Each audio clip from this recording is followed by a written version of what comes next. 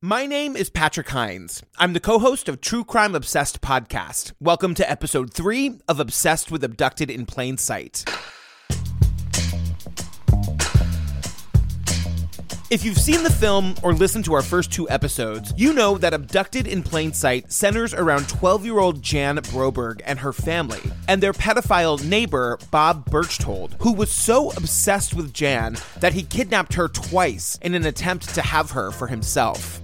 This episode is all about Jan's parents, their choices and mistakes. We'll be sharing new interview clips of Jan's parents talking about their sexual and emotional infidelities with Berchtold. He said, I found my one and only, or something to that effect. And I said, oh, don't say that. But I remember the way it made me feel. You'll hear a new story from Jan's dad about how he believes Berchtold once tried to kill him to get him out of the way. It was just an accident, then. As I look back now, I can see his ulterior motive was to get rid of me. We'll share more from our new interview with Jan, including tough questions about her parents' relationships with her kidnapper, and we dive deep into Jan's dad's sexual encounters with Berchtold, and what, if anything, they mean. Did you ever have a conversation with your father about his own sexuality and if he'd ever questioned that? When Abducted in Plain Sight premiered on Netflix, it got a huge reaction. The world was revolted by Berchtold, obviously. But just as much, it felt, the world was enraged by the actions and or inactions of Jan's parents, and how at times they seemed to put their own desires ahead of the safety and well-being of their adolescent daughter. This was my co-host, Jillian Pensavalli, and I on True Crime Obsessed when we covered the documentary just a few days after it premiered. Sorry, I'm so mad. I'm sorry. You can believe that one. Me too. It's an exciting time for you to be sleeping with your daughter's kidnapper and rapist? I know. The Marianne and the audacity of this bitch. We were mad, you guys. So much of the internet vitriol directed at Jan's parents stemmed from their naivete when it came to what people saw as the obvious warning signs that Jan was in danger with Berchtold. For example, Jan's parents knew there was something off about Berchtold's feelings for their daughter. His fascination with Jan was a little disturbing. But they still did things like allow her to go on trips with him. I remember being carried into the motel, and I was groggy and in and out of consciousness. Jan had said that she had woken up and saw him naked when this whole trip to Seattle came up. Of course, Jan's parents' infidelities with Berchtold were among the most salacious details in the film, and we talk a lot about that in this episode. But there were other things that felt more obviously and directly detrimental to Jan's safety that her parents just seemed to miss. Like how Berchtold was able to convince Jan's parents that a doctor had prescribed him a particularly bizarre form of therapy. He said to me, Bob, part of my therapy is to just spend some time alone with your daughters. Would you mind? And I said, well, no. And he says, you can call the doctor and ask him to explain it to you if you want to. And I said, oh, I trust you.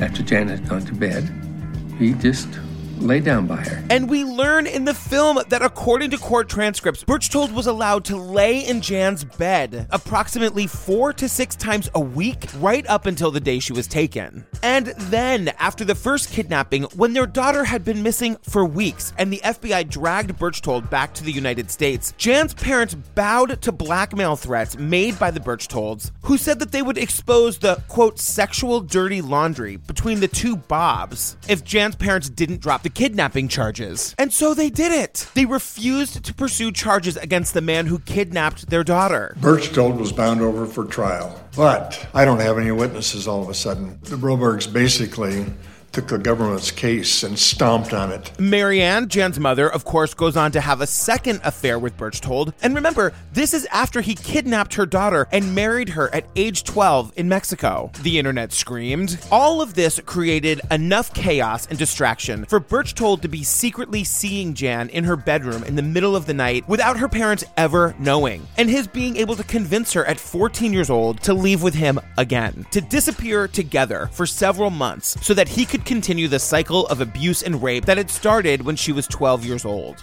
So, were we, the viewing public, justified in our outrage? When the internet became flooded with memes of Jan's parents, did they deserve it? When podcasters, radio show hosts, and TV anchors were screaming into the void about our rage towards Bob and Marianne Broberg, were we all missing something? It turns out, maybe we were. That is what we're hoping to figure out today, with these new stories and interviews and answers from Jan Broberg herself. Once again, I'm here with Skye Borgman, the director of Abducted in Plain Sight. Hi, Skye. Hi, how are you? I'm good. So, lot to get into today. A lot to get into. The most divisive parents on the planet. Yes. Well, here's my first question. Did you have a sense when you were interviewing the Brobergs and they were revealing all of these very personal details, Jan aside, mostly I'm talking about the parents, could you have foreseen that there was going to be this massive outburst of emotions and reactions to Jan's parents from the millions and millions of people who had watched the film? No, I wasn't really expecting that. I knew that people would have very complicated emotions towards them. No question about it. So I don't know that I was surprised by the massive outburst, but the disproportionate sort of outburst and how many people were just so angry and just hateful towards her parents. I think one of the ways that might help explain why Jan's parents did the things that they did, including having, sexual encounters and romantic relationships with Berchtold, who would eventually be their daughter's kidnapper, is to understand that Jan's entire family had been groomed. Right. Not just Jan. Like, that was a concept that was new to me, too, when I learned it. And you asked one of your experts about it in another clip that didn't make it into the film. So let's listen to that clip and then we'll chat about it. In the case of Berchtold, all accounts indicate that what he sought to do was create a bond that had the individual with whom he was interacting feel special. Both Jan's mother and her father indicated in their testimony that he made them feel like he was someone who was on their level, who they could really speak to, who they could be intimate with emotionally as well as physically. And those tactics, that sense of making the target of the predator feel like they are someone who is unique in the world, who is special, plays to the part of all of us that want to be recognized, valued, and treasured. And what was the end goal of that? In this case, clearly the end goal was to be able to engage in sexual relationships with Jan. Can you break that down for us a little bit? How so? Well, so that's Diana Concannon. Yeah. Right? The forensic psychologist. Yep. And it's a lot of information to take in. Mm-hmm. And I think what I heard her say, and I had to listen to that clip a couple times to really digest it all, is that Berchtold was able to prey on everybody in the family because everybody in the family needed something that he could provide. Yes. This is how predators can't just access any family. The family has to be primed to need something in order to go through the grooming process and sort of be manipulated in the way that the predator wants to manipulate them. Yeah, I mean, I think the other thing too is it's a two-way street, right? It's that the family has to have these needs, and a predator, what they become extraordinary at is targeting those needs and right. Looking at a family. And like, I imagine that he probably walked into that church and kind of looked around and, kind of played it cool for a little while, but would talk to various different people and find different cracks in each family. And that's what got him thinking about how can I get in there and sort of expand those cracks. And I think that's what happened with the Broberg family, is that he met them. He saw kids that were the same age. He saw a couple who had been married for, 13, well, at that point, I guess they'd been married for less than that, maybe 10 or 11 years at that point. But, they're not newlyweds. They're not still in that newlywed bliss. They've been living together for a substantial amount of time. So there's probably not quite as much happening in the romantic field, so he saw those different places. I think that he saw opportunities with Bob, that he saw different opportunities with Marianne, and that he thought to himself, I have the capabilities and the skills to exploit these weaknesses. So we're going to get to Bob in a minute. I want to start by talking about Marianne. In your interviews with Marianne, did you get a sense from her of what was lacking or what made her vulnerable to Berchtold's advances or, the sort of grooming that he was doing of her as the parent? Yeah, I think that Marianne and Bob Broberg's courtship, when they first started to fall in love, happened largely through letters. He was overseas. He was doing his mission work. She was at home. And so they were sending love letters back and forth to each other. And then, so I don't think throughout that courtship, there was really much of an opportunity for flirtation to happen, like actual physical flirtation. And he was the first man she had ever sort of fallen in love with, first man she had been with sexually. So Bob Berchtold comes along and just flowers her with attention that I'm not sure that Bob Broberg ever really did that with her. I don't know that he was so openly flirtatious, so openly complimentary, so really unabashedly sexual with her. And all of these things that he would do, I think she felt differently than she'd ever felt before, that she was given all this attention, not so different from the attention that Berchtold gave to Jan. Right. He made her feel special and beautiful and sexy, and she responded to that. I want to play another clip that wasn't used in the film, because in this clip, Marianne sort of shares with us one of the first moments she had that sort of recognition. And just for clarity's sake, the he that Marianne is talking about here is Bob Berchtold, Jan's eventual kidnapper. Yeah. 4th of July, all of us went out to the reservoir in American Falls to water ski. He wanted to teach all of us how to water ski. We'd all been out previously. I went out to water ski. Jan was in the boat. She was guiding me and telling me what to do. And we were clapping, or they were clapping, because I was doing it. I was going over waves and doing really well. But another boat from the other side all of a sudden went right in front of me. And I went into the water. Well, he went berserk. He started screaming, "Are you all right?" I said, "Yes," trying to get my breath, because it was a shock. And he and Jan pulled me over the side of the boat in there, and he said, I just thought that propeller may have cut your legs off. That guy's propeller on that boat. Never thought of that. And he grabbed and hugged me, and he said, "Oh, Marianne, if anything had happened to you, I would die. I could not stand it."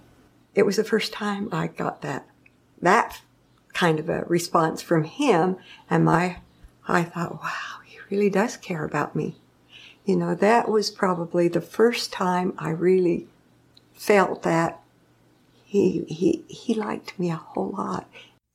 So how real do you think that was on the part of Berchtold? Oh, I think that's a good question. I don't know. I think it was probably reasonably real. I don't think he was manufacturing all that much. I think that he had a sincere, genuine appreciation for Marianne. I think he also saw an opportunity to get her to feel a certain way. And I think those two things sort of converged within him in a way that I don't know exactly how that works, but I don't know that you can manufacture it all. I think there's some sort of sincerity there.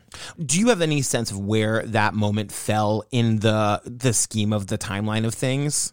I think that was shortly, within a year, like after that they had initially met. Yeah. I think he started the flirtation pretty quickly to see kind of where that would lead to. But I think that it was really sort of this constant kind of thing from the time that Jan was 10 years old when they first met until he kidnapped her when she was 12, that he was planting the seeds with Marianne, that she was this vivacious, beautiful, amazing, wonderful woman.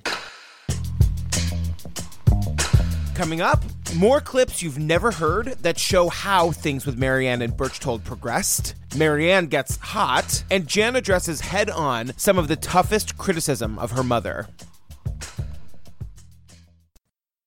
So there's another Marianne clip that didn't make it into the film that I want to play here. Okay. And of all the clips that didn't make it into the film that you shared with me, this one really stood out because the tone of it is so different from the other clips. And Marianne is just being so honest with you. Oh, yeah. And just for clarity's sake for the listeners, Marianne's telling a story about going to a dance. And in this moment, she had been dancing with her husband, Bob, and they switched partners. And then she's dancing with Bob Berchtold, the eventual kidnapper. Yeah. We had a church dance called the Golden Green Ball, and at that dance we were having a great time, and they played some of the old favorites from the 50s. It was really fun to have a live orchestra. And when Bob and I switched partners, and he danced with Gail, I with Bob, we did the jitterbug, and we did a few other fun things as we danced all the way and got on the other side of the hall. And he said that when the dance was coming to an end, he whispered in his ear, he said, I don't ever want this to end. He said, I found my one and only, or something to that effect. And I said, oh, don't say that. But I remember the way it made me feel. I was excited. I got quite emotional. I don't know if I'd say emotional. I got quite hot. Maybe hot flashes. And I thought, oh my, I can't feel this way about him. But he knew he had pushed my buttons, I think, at that time, because he often would come by the house and would tell me, boy, you're beautiful. Oh, you have the most beautiful children. Why didn't you and I meet first and, have this relationship, and we would have all these beautiful children together. It's so interesting because Marianne is willing to be so vulnerable and honest here. Yeah. But then in the wake of the movie's release, this is one of the things she's most criticized for. Remembering, people perceived that Marianne was remembering her affair with Berchtold fondly. And it sounds like that here, I mean, I'm not saying that that's what she was feeling, but it does sound that way a little bit. Right. Well, I think what Marianne was doing here, and partially because, we had asked her to sort of go back to that period in time, and what was it that made you fall in love with him? Because especially for me, that was critical in understanding her motivations, right? That she was feeling hot for him, that she was feeling overwhelmed with these emotions. That's the only way I could really understand her actions, was that she was sort of derailed because of the way she was feeling for Berchtold and not able to see what was happening to Jan. So for me, it was important to know how that falling in love process or hotness or excitement happened. And so I was asking her to tell me that. So, and I know that people had a very big response, and that she was enjoying this, and that she was looking back fondly. And it's so amazing to me, because when I watch these clips with her, and even when I listen back to that, I hear more just sort of a resignation, maybe not so much with this one, but in other ones that appear in the film, a resignation that this is what happened, and just a remorse that it did happen, and that she's very sorry for it now, but certainly was able to go there and kind of feel that way that she had felt 40 years ago. Yeah, in the interview that you did with Jan for the podcast, you guys had a conversation about this very thing, about the way that some people perceived that she was remembering Berchtold fondly in these moments. So let's hear what Jan had to say about that. So what do you think? There's been a lot of backlash since the film came out on Netflix, and especially towards your mom, and especially towards how she comes off on camera. And people have said it seems like she's still in love with B, that she's smiling and sort of remembering the good times. What do you say to that? Well, you have to know my mother has been talking about her part in this story for 20 years. So for one thing, she's not telling this story from the first time. She's not an actress. She doesn't get on camera and necessarily film well. And she's also, by nature, the steady. My dad was the artist. My dad was a florist and a designer, and he played the piano, and he was the emotional up and down and funny guy. And, that was who my dad was. My mother was the balance. Everything was always steady with Mom. I mean, I think I heard my mom swear one time in my whole life. And so there were a lot of things about my mom. And my sister Susan was the one who said, Mom, we are taking things off of your Facebook page because we think it's completely unfair. People don't know you. They don't know the rest of the story. They don't know the fact that you went back to school and became this amazing social worker and placed kids in foster care and in adoptive homes and dedicated your life to, trying to change some of the laws to get rid of the statute of limitations for sexually abused young people, and to bring in the National Center for Missing and Exploited Children into Idaho and Utah that didn't have that connection to that center, and all these things that my mom had done. They don't know those things. So we're taking these things off your Facebook, because my mom said, are you guys taking stuff off my Facebook? And we said, yeah, people hate you. They're really mad at you, and we can't stand it because we know how wonderful you are. And she is the one that looked at all of us that were standing there, and she's like, are people talking about something that they've never talked about before? And we're like, yeah. She goes, does it matter then? It doesn't matter if they're mad at me. I'm mad at me. I wish I had seen through this guy. I wish I had didn't have to tell this story and be this honest, but I did it, and I didn't see it, and this is what happened. And if somebody is talking about this that has never talked about this subject before, we are accomplishing exactly what we set out to do, was to get people to talk about something that is so close to home, that is so ugly, that we can actually see change happen. First of all, that is an incredible list of accomplishments for Marianne. Yeah. Did you know all that going in? Yeah.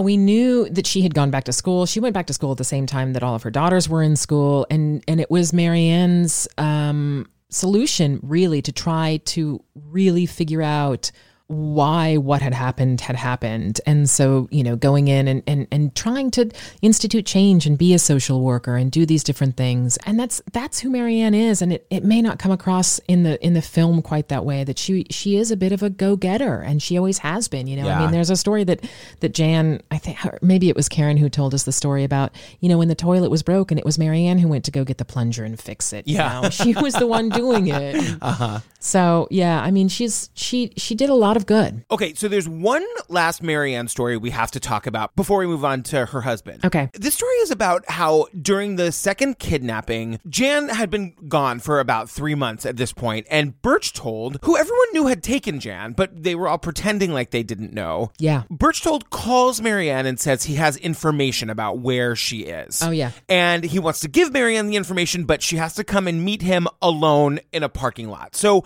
she goes to see Pete Welsh, the FBI agent that they had been working with, and he says, if you're going to do this, you have to bring some protection. He said, well, you're not going without protection. Do you know how to shoot a gun? I said, well, I've shot a gun before, but it was not a little pistol. Well, a pistol's much easier than one of what you were shooting. And so he said, let me give this to you to take. At least you can scare him off. If he does anything or tries anything, he said, at least you have protection. So I put it in my purse, and he said, now, just told me what to do, how to use it. We went through that.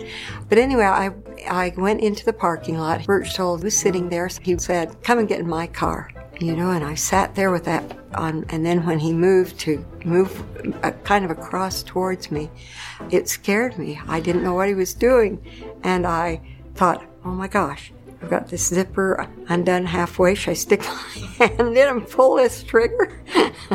I didn't, but it scared me.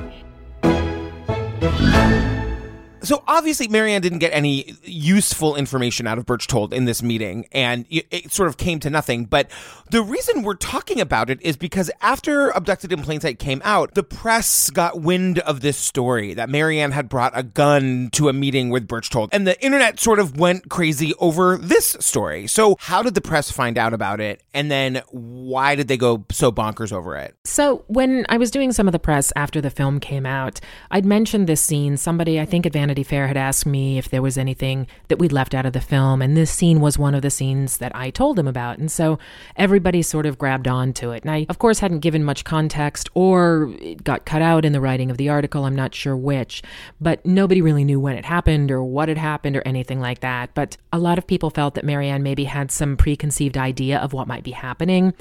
But it really wasn't the case, because her daughter had been kidnapped a second time, and that's when she had the gun. So I guess that's why people were so kind of crazy about this detail, because she had a gun. They felt like it was something that she knew about, but it wasn't really anything that she had known about at any time to be able to stop the second kidnapping from happening.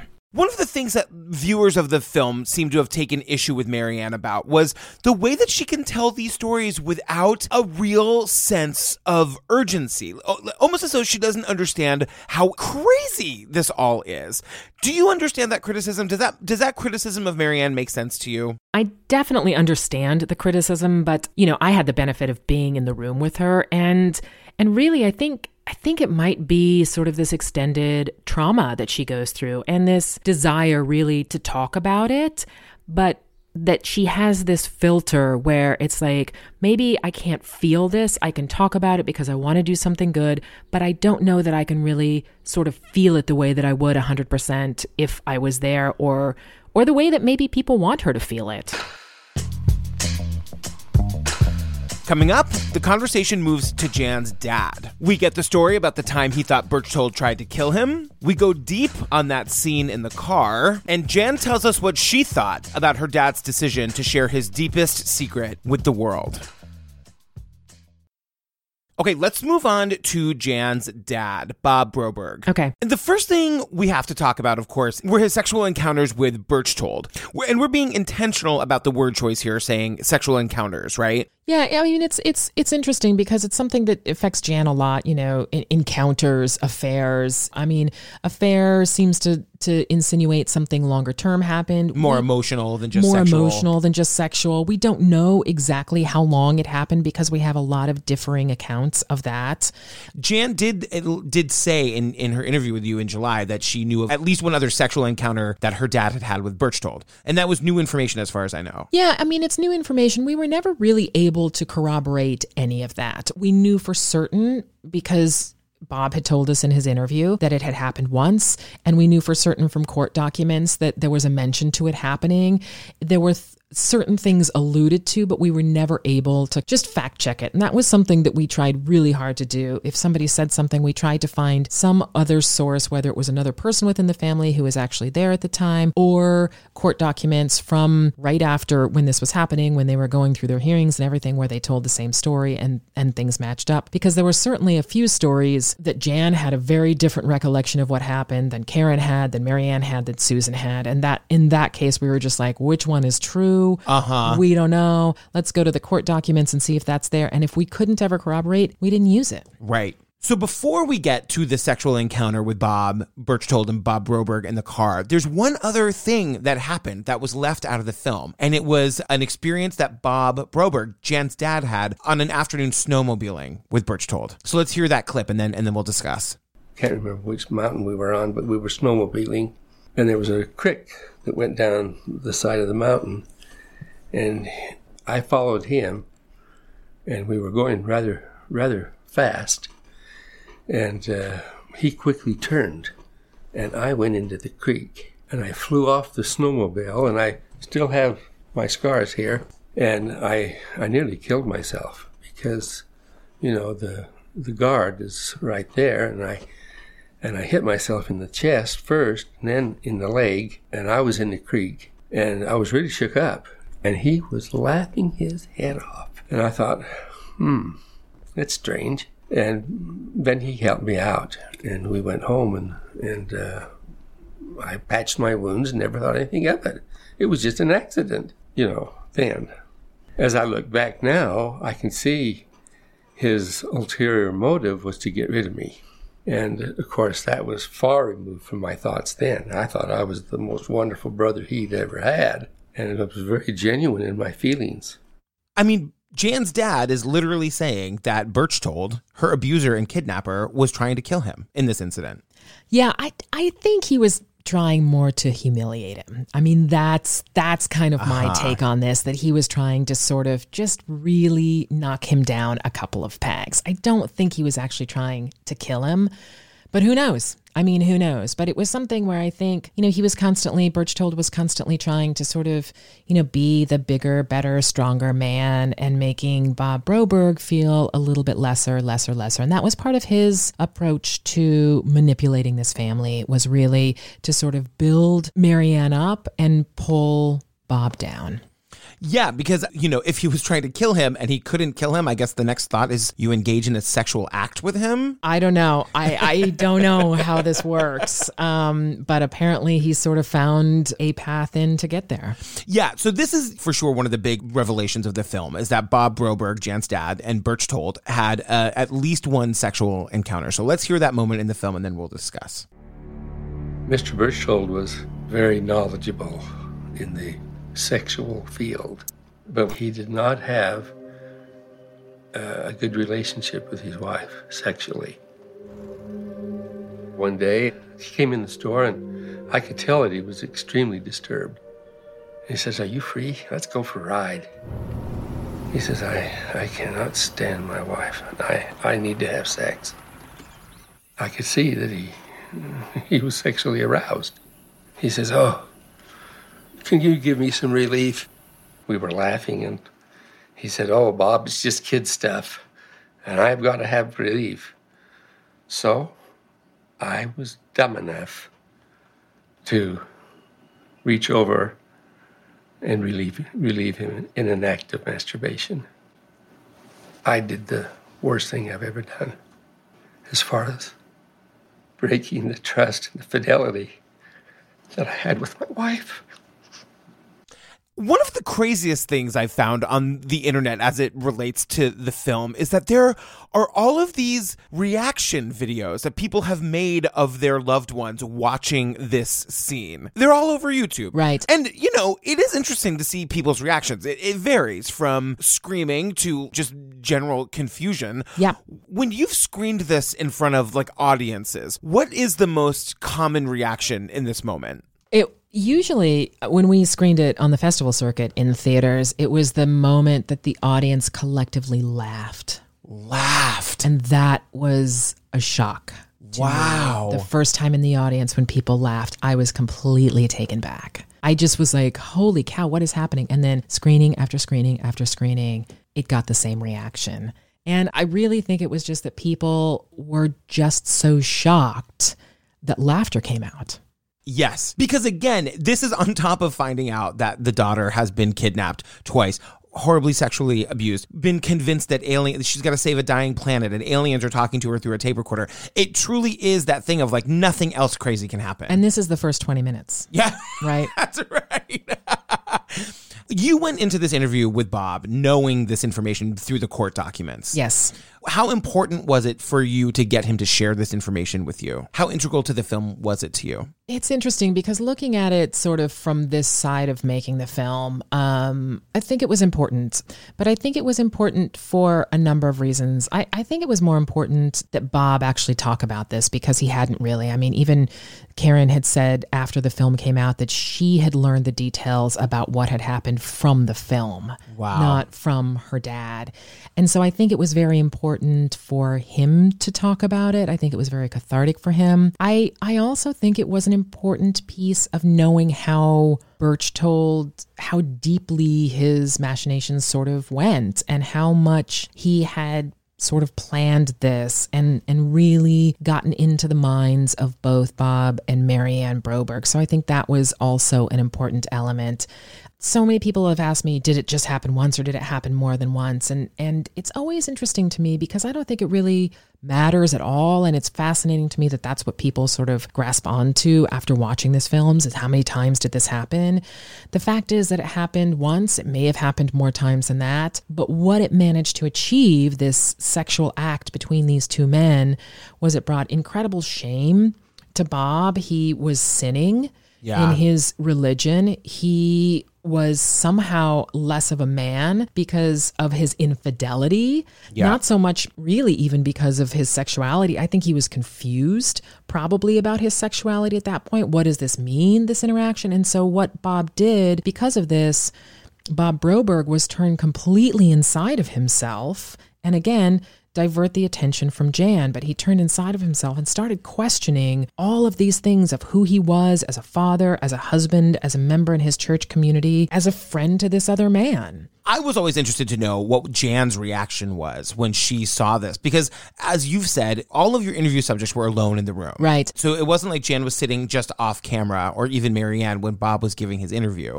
So you asked Jan what she thought when she saw this, and this is what she had to say. I mean, I remember the first time I watched the documentary, the first time I screened, I'm like, you have to take that part out. You have to take that out. I don't know why my dad decided he was going to tell you that, but my dad will die. And I know that he's the one that did the interview. And of course I wasn't in the room, but there were certain things that I just was like, oh my gosh, I have done the absolute wrong thing. I had relatives that were like, why would you do this? Why would you, let anybody tell these stories? We know how wonderful, Bob and Uncle Bob, Aunt Marianne are. We know how wonderful your family is. And this doesn't show how wonderful you all are.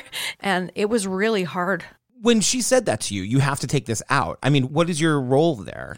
I mean, we sat down and had a conversation, and I told her how important I thought it was to understanding Birchtold's approach to getting into her family. And more of her reaction was what followed it. We have Berchtold's actual voice that comes and says, I entered into a homosexual relationship. And that's what she had a bigger issue with, because she didn't feel like there was a homosexual relationship that had happened.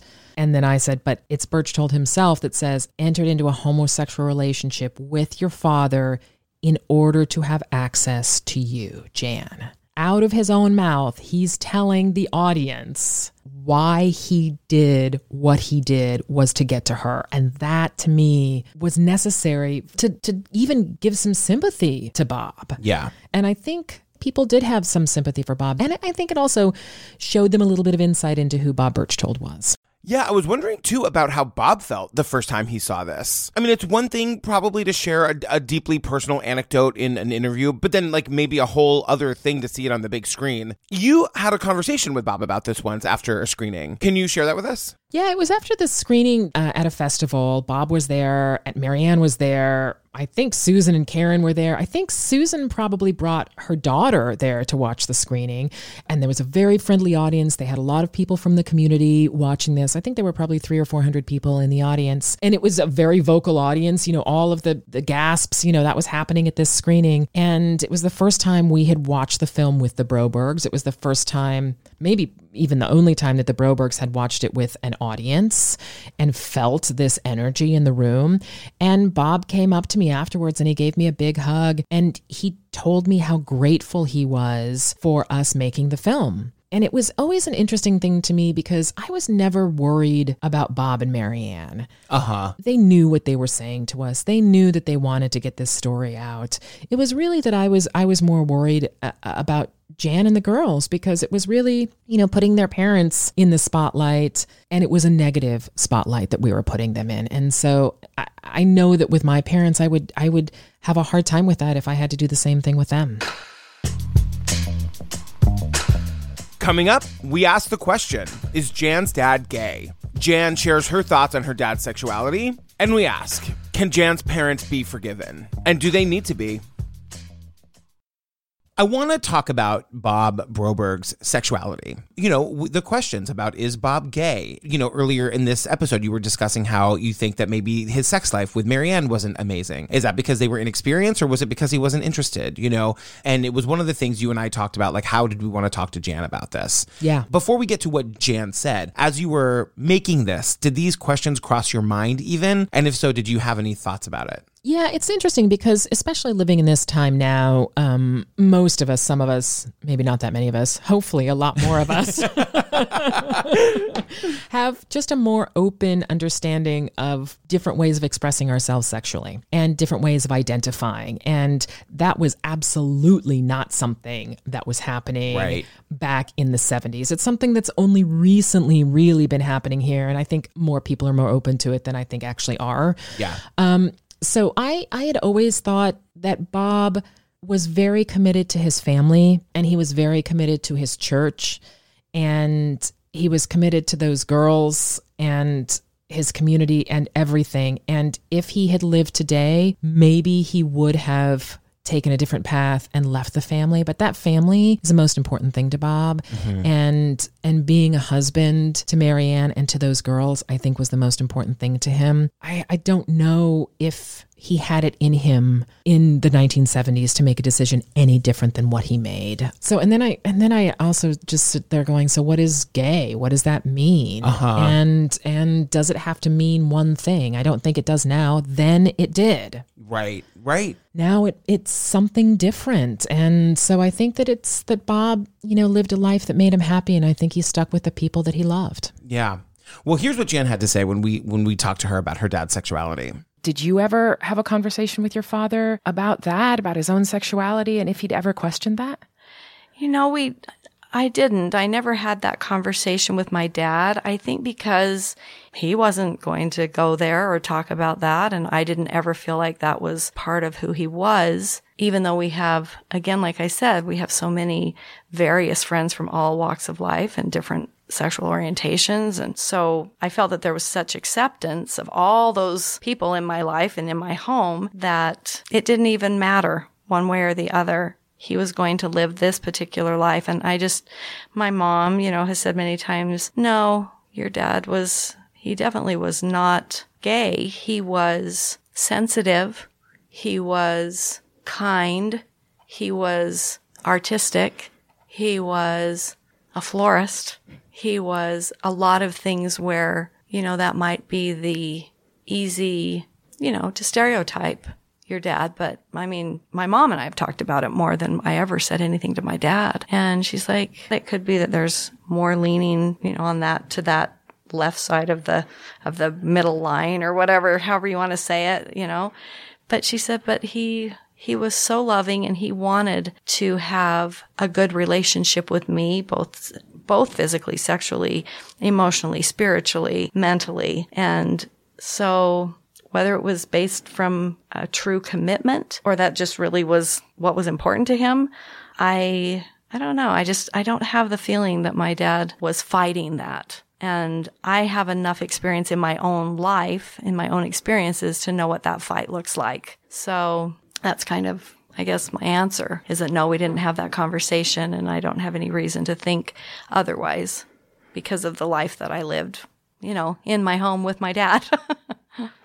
It just really strikes me how open this whole family has been to emptying out the closet of the skeletons. Yeah. And it has done such a service. That answer just reminded me of how much we've all gained from them being willing to tell this story. Absolutely. I mean, I always go back to just the bravery I think that they all have in telling this story, because it's not an easy thing to talk about. And especially when you're bearing your own soul and all of your mistakes and really just putting it out there to be judged. I mean, you look at the social media threads and there are very, very, very few people who are coming on and saying, way to go, Brobergs. Thank you for saying something that nobody else is really talking about. Yeah. Thank you for being the voice that is silenced and now it's out there shouting. Thank you for doing this. You are so great. You are so brave.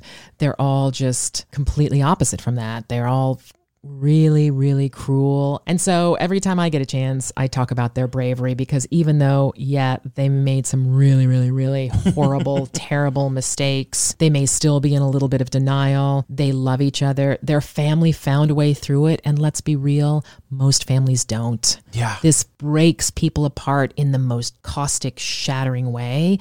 And the Brobergs stuck together and they all love each other. And so I think they're all pretty brave. So I guess sort of fittingly, my last question is about redemption and your role as the filmmaker. We've talked a lot about the world's negative reactions to Jan's parents. And I guess I'm asking if you had the foresight that there would be sort of a backlash. And did you feel like it was your responsibility to let viewers know that, no, Mary Ann is a good person and Bob Broberg is a good person. And they really did try to be good parents. Yeah, I mean, definitely it's my responsibility because I actually feel that way. Yeah. And I know they made terrible mistakes, but they were just so generous in telling their story. And that speaks volumes to me, that they sat down with me and they told the truth to their best ability when sitting in a chair with cameras rolling, knowing that a documentary is going to be made about this. They were very open about that. I think the one other piece to that too is that they shared their story knowing that they were going to look bad, Absolutely. And they don't get a say in what you keep and what you don't keep and, how their story is told. They're just blindly trusting that you're going to do the right thing. And even if the right thing is exposing their mistakes without necessarily providing a whole lot of follow-up on the back end. Right.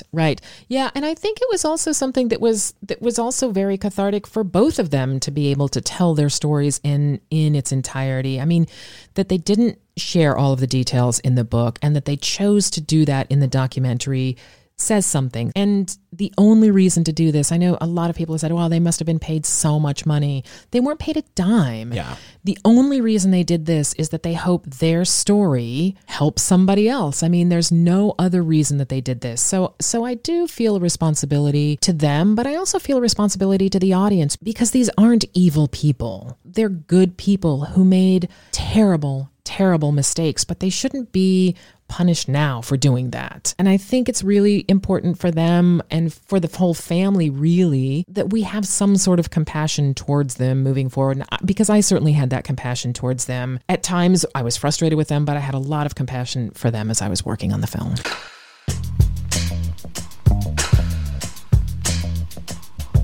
Obsessed with Abducted in Plain Sight is produced by the Obsessed Network, and all 4 episodes of this limited podcast series are available to binge right now. In episode 4, we take you behind the scenes of the making of Abducted in Plain Sight. Director, producer Sky Borgman and editor James Cood tell us how the film developed from a scrappy independent production to a worldwide phenomenon. They share more secrets from the set, stories left on the cutting room floor, and even more detail about that thwarted Mexican adoption.